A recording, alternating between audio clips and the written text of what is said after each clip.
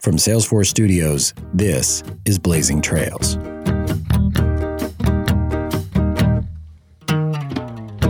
Welcome back to Blazing Trails and to another segment of our Leading Through Change series. I'm Laura Woods with the Salesforce blog. Today's guest is author, speaker, and advisor Jeffrey Moore. Jeffrey is a management consultant who splits his time between all kinds of companies, from newly minted startups to established enterprises.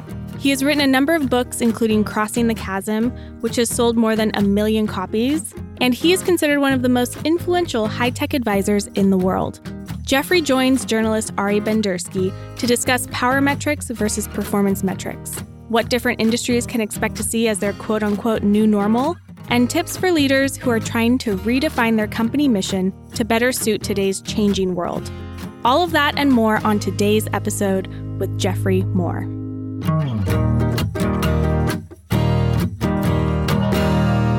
So Jeffrey, I'd like to welcome you here and thank you for joining us. Well, thanks, Ari. Good to be here. Nice to have you. So you've advised many companies on, quote, how to play the game in this world. How does a pandemic change the game?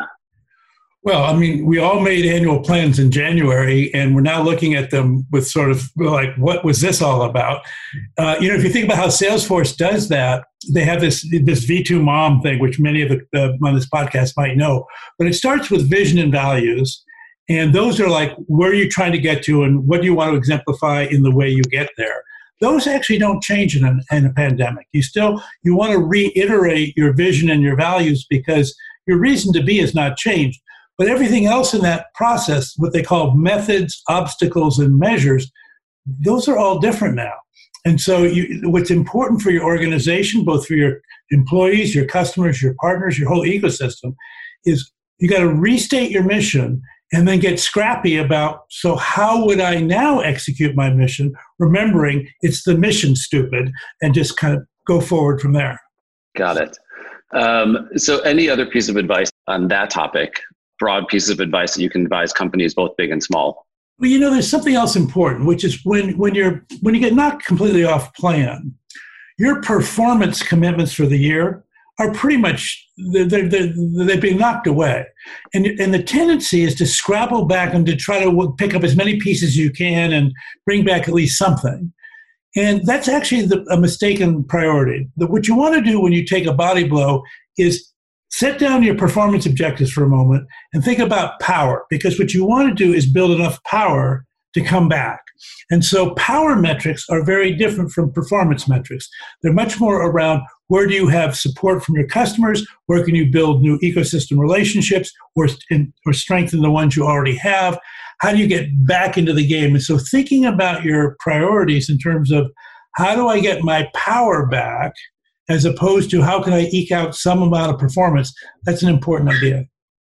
So it's really more about being strategic and not being in panic mode, and being more proactive versus reactive, yeah? Yeah, very much so. The problem with being reactive is when you go back to your performance mindset, that performance was based on a lot of inertial momentum that you had last year coming into this year. It's not there anymore. And so you've got to think, oh my gosh, I'm nowhere near as powerful as I thought I would have been. I need to reconstruct my power base. I need to go back to first principles and be in service to my customers and, be in service to my ecosystem as well. And then let it build back naturally from there. Got it.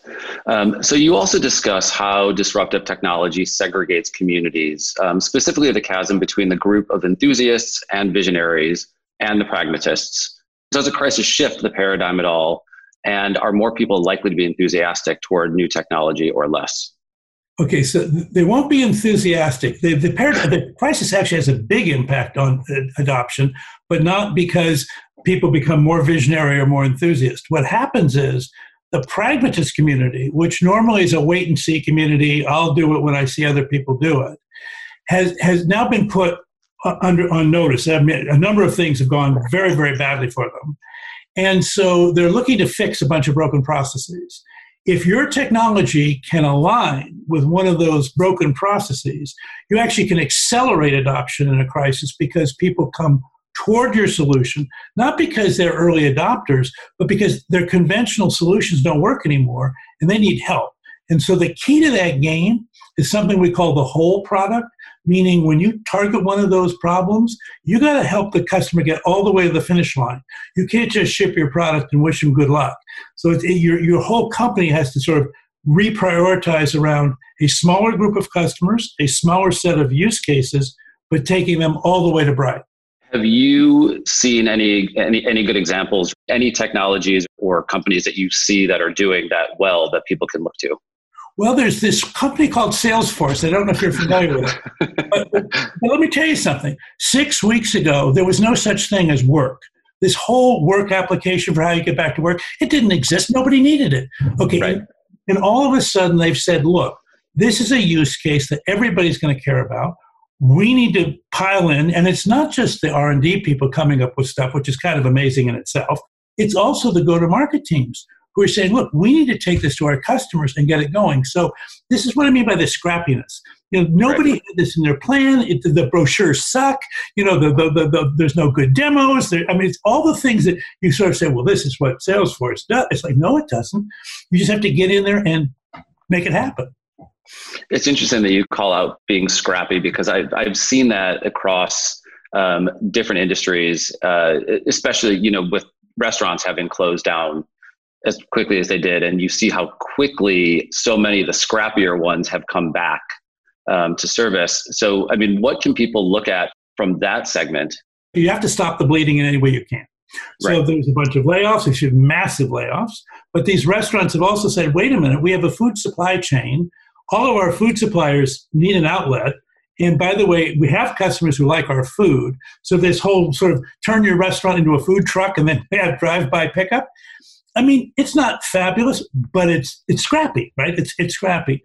Now, the interesting thing about the restaurant business, though, is as we come off of this regime and go back to something, whatever, an old normal or new normal, the restaurant is actually going to want to try to reconstruct its past existence. It doesn't want to say, you know what, we should be in the food truck business. This is the new thing. They're going to want to say, no, our role in the community is to be a place that people come to, that we have cultural collaboration, good times, whatever it is, special food. Contrast that with retail. So retail in some ways is similar, right? People like to go to malls and they like to go shopping and check things out. But the e-commerce thing has said, yeah, but we actually prefer to just buy stuff online. And so the retailer cannot afford to go back to the old normal because that normal is getting abandoned, not completely, but at least partially. They've got to invent a new normal, which has an e-commerce element built into it and maybe takes advantage of their storefronts. And that's a very different ask than a restaurant who's just trying to get back on their feet. Right. So we've definitely seen some of the states that have reopened their economies and some are trying to. People are tiptoeing back in. So, as retail and hospitality opens up again and even large businesses return to their office buildings, now really seems like a time to innovate.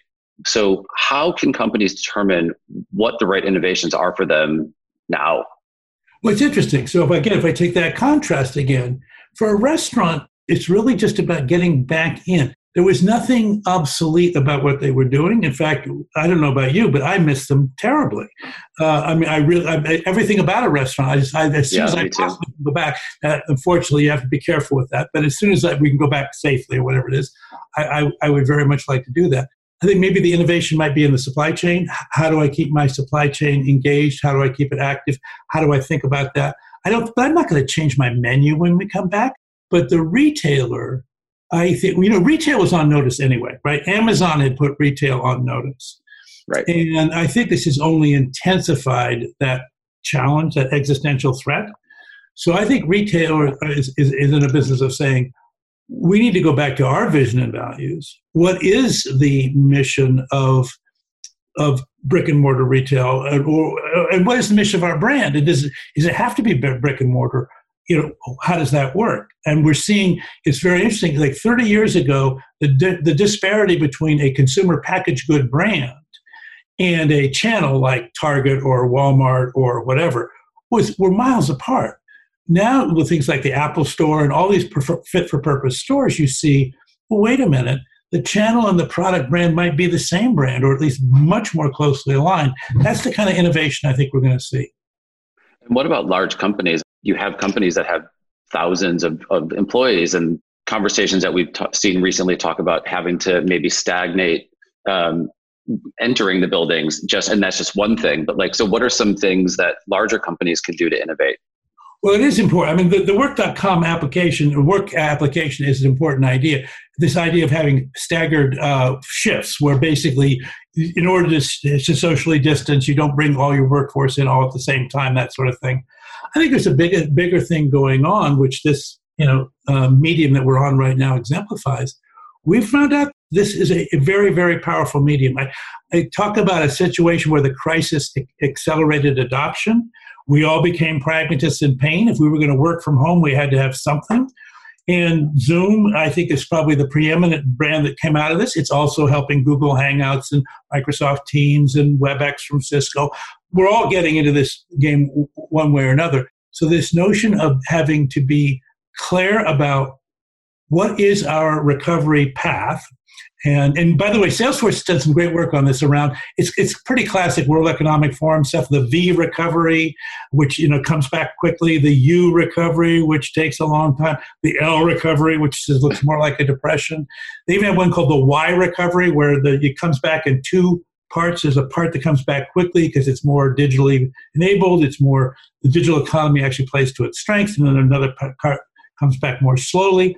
The point about these patterns is, as a leader in your company, you have to say which one of these is the one that reflects our industry most probably. And you have to build a temporary plan based on that recovery pattern and start acting on that plan now. But you have to be willing to say you could be wrong. And so you're always having this sort of course adjustment. Talk about being agile. This is a time when the agility is really, really demanding, but it's what crisis does. Speaking of Zoom and Google Hangouts, do you see these types of technologies evolving in any interesting ways in the near future? I actually think we're the ones that have to evolve. I was having a great conversation with Larry Schertz. So Larry Schertz runs enterprise in America for Salesforce. He said for the first time in his life, he was not on airplanes the last week of the quarter. Salesforce closed the quarter from home. Nobody from Salesforce called on anyone in person, and they completed the entire process. You would have said that is not possible and that is not a good idea. And it turns out we did it. I think we're the ones who need to rethink our situation. And it's going to be an interesting question, because you're not going to want to say, well, we'll never visit again. Right. Obviously, we're going to want to have, but the question is, well, but now which is which? What should be a Zoom meeting? What should be a personal meeting? And that's going to be a new set of protocols that we're going to sort of learn as we go along. I think in general, you need to honor your customers and honor the occasion. So I think coming back, we'll probably cheat a little bit more to the extra meeting as opposed to one fewer meetings. But at some point, we'll normalize that. That's actually a really interesting point that we have to adjust. You wrote about never wasting a crisis. What do you mean by that, and how does that apply to present? The way in which this is particularly true of anybody who's trying to introduce a change initiative. And of course, my whole world's with high-tech disruptive technologies. So it's the technology adoption life cycle, and this coarse constituency in the middle of it called the pragmatist majority, or sometimes they're called the early majority. They say, I'll do it when I see other people doing it. And so what that creates is a kind of an inertial preference for the status quo and an inertial resistance to the next big thing. Well, when a crisis hits, it breaks through that inertial curtain. People are now running everywhere, hither and yon. And if you can introduce a disruptive offer at that time and make it relevant to the problems that they're facing, you can't just introduce it at random, then the speed of adoption can be remarkably quick. Because as Zoom is, for example, being just a canonical case in point, because people have gone, holy smoke, we got to do something. Let's do it. And so if you waste the crisis, the temptation of saying, well, we don't have enough data, our machine learning algorithms aren't up to date, we should just hunker down and kind of wait. No, that's not scrappy. That's actually fearful. I know we're data driven. It's not, there's no data. But the point is, in a disrupted time, the entrepreneurial leadership is highly favored, just as in a more sustained time, kind of sound data-driven management is favored. It's not that that's a bad idea. It's just that there's horses for courses. So kind of like jumping off of that point, you discussed at a tech leadership conference last year, the path to innovation needs to be more disciplined. We've been talking about being scrappy, but is there a place for discipline in a post-pandemic environment? Oh yeah, and in fact, I think the path to innovation needs to be disciplined all the time. I think there's kind of two variations on that theme. One is what kind of innovation are we going to prioritize, and the other is how do we organize inside our company to manage both disruptive and sustaining efforts. Let me do the first one first, which is, look, there are three ways you can make a return on innovation. You can be differentiated. You can be like, okay, I am the new amazing thing, and you're going to buy me, and my company's going to be successful because I'm going to be really, really wonderful, and everybody else offers. It's going to be like the iPhone going up against the Nokia smartphone. Okay, that's great. It doesn't happen, frankly, that often, but when it happens, it's like amazing. Yeah. More commonly, particularly for established companies, is the return is not on differentiation; it's innovate to neutralize. So in Zone to Win, we talked about Microsoft doing this with Azure. They didn't invent cloud computing. Amazon nailed cloud computing. They differentiated. But Microsoft neutralized incredibly rapidly, and it's created a very interesting, not duopoly, but pretty close to a duopoly between those two. And it's because they were able to come back so quickly and bring most of their install base with them. So that the key to neutralization is you get to good enough, fast enough, and you don't create anything. You just copy. Just get back in the game, which is what Google did with Android and what Nokia did not do with Symbian. And then the third thing is optimize. It's when you say, look, we don't have any very good alternatives in front of us right now. We need to just lower our footprint, lower our profile, lower our, it's like our carbon footprint, it's our financial footprint. And we need to get innovative about how to do what we do much, much, much less expensively. And so when you look at yourself in a crisis, you kind of have to ask yourself, I would say at the margin, startups that are venture-backed should be focused on differentiation. This is a great time to differentiate for them. I think established companies like Salesforce or Cisco or Accenture or anybody would say, this is a time to neutralize. Let's make sure we catch up on systems where we've been behind. And then I think if you're in trouble, it's got to be stop the bleeding. And that's kind of an optimized innovation kind of thing.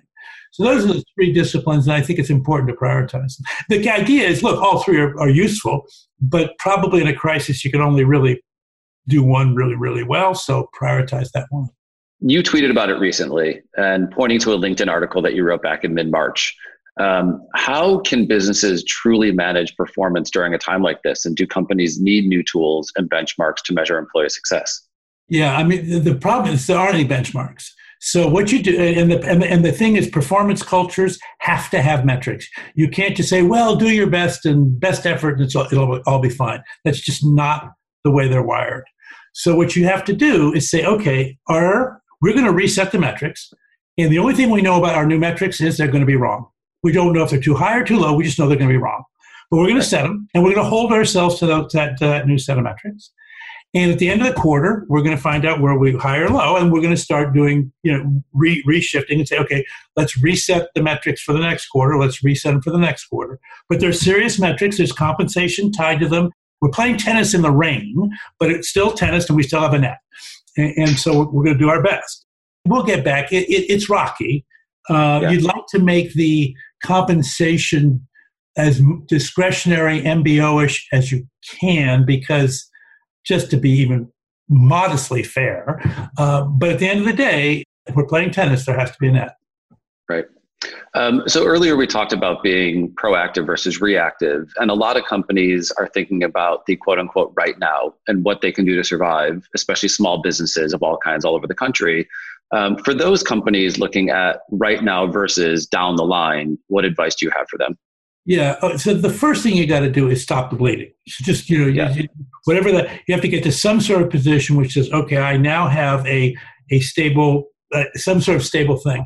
And then I think it's back to this issue about power versus performance. What you would say is, look, if I have a stable situation, I now want to create the best return. And the returns I'm going to create in the near term are not going to be great. We got that.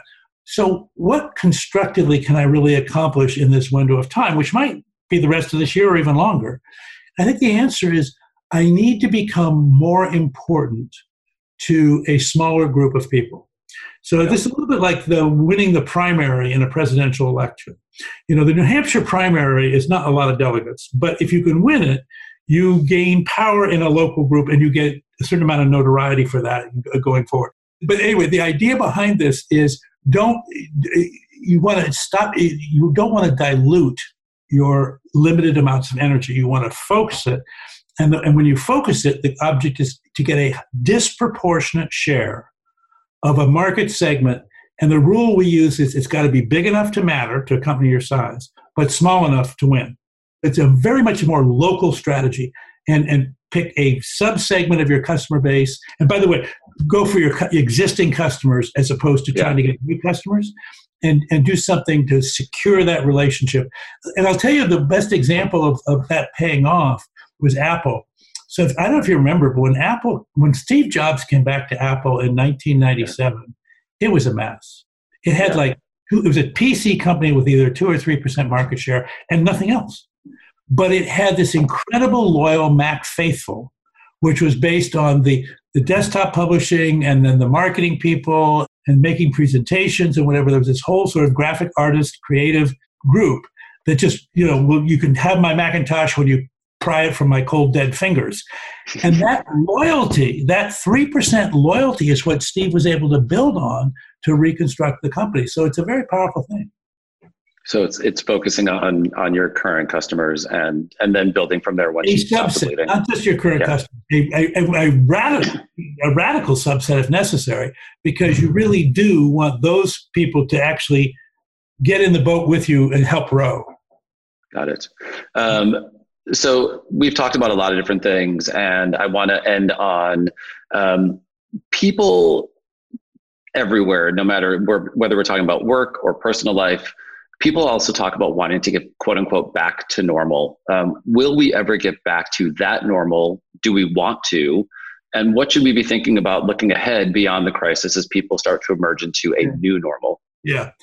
I mean, maybe there are, as I said, like I was doing the restaurant versus retail thing, there are some things which probably should try to get back to normal.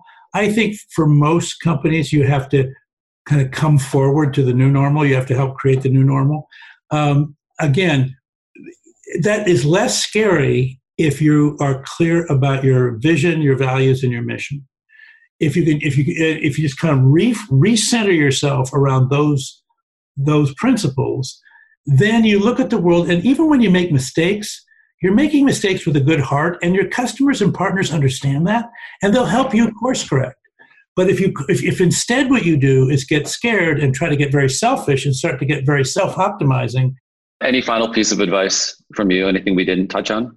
Well, stay safe and be strong. I mean, look, the emotional drain on this is happening to everybody.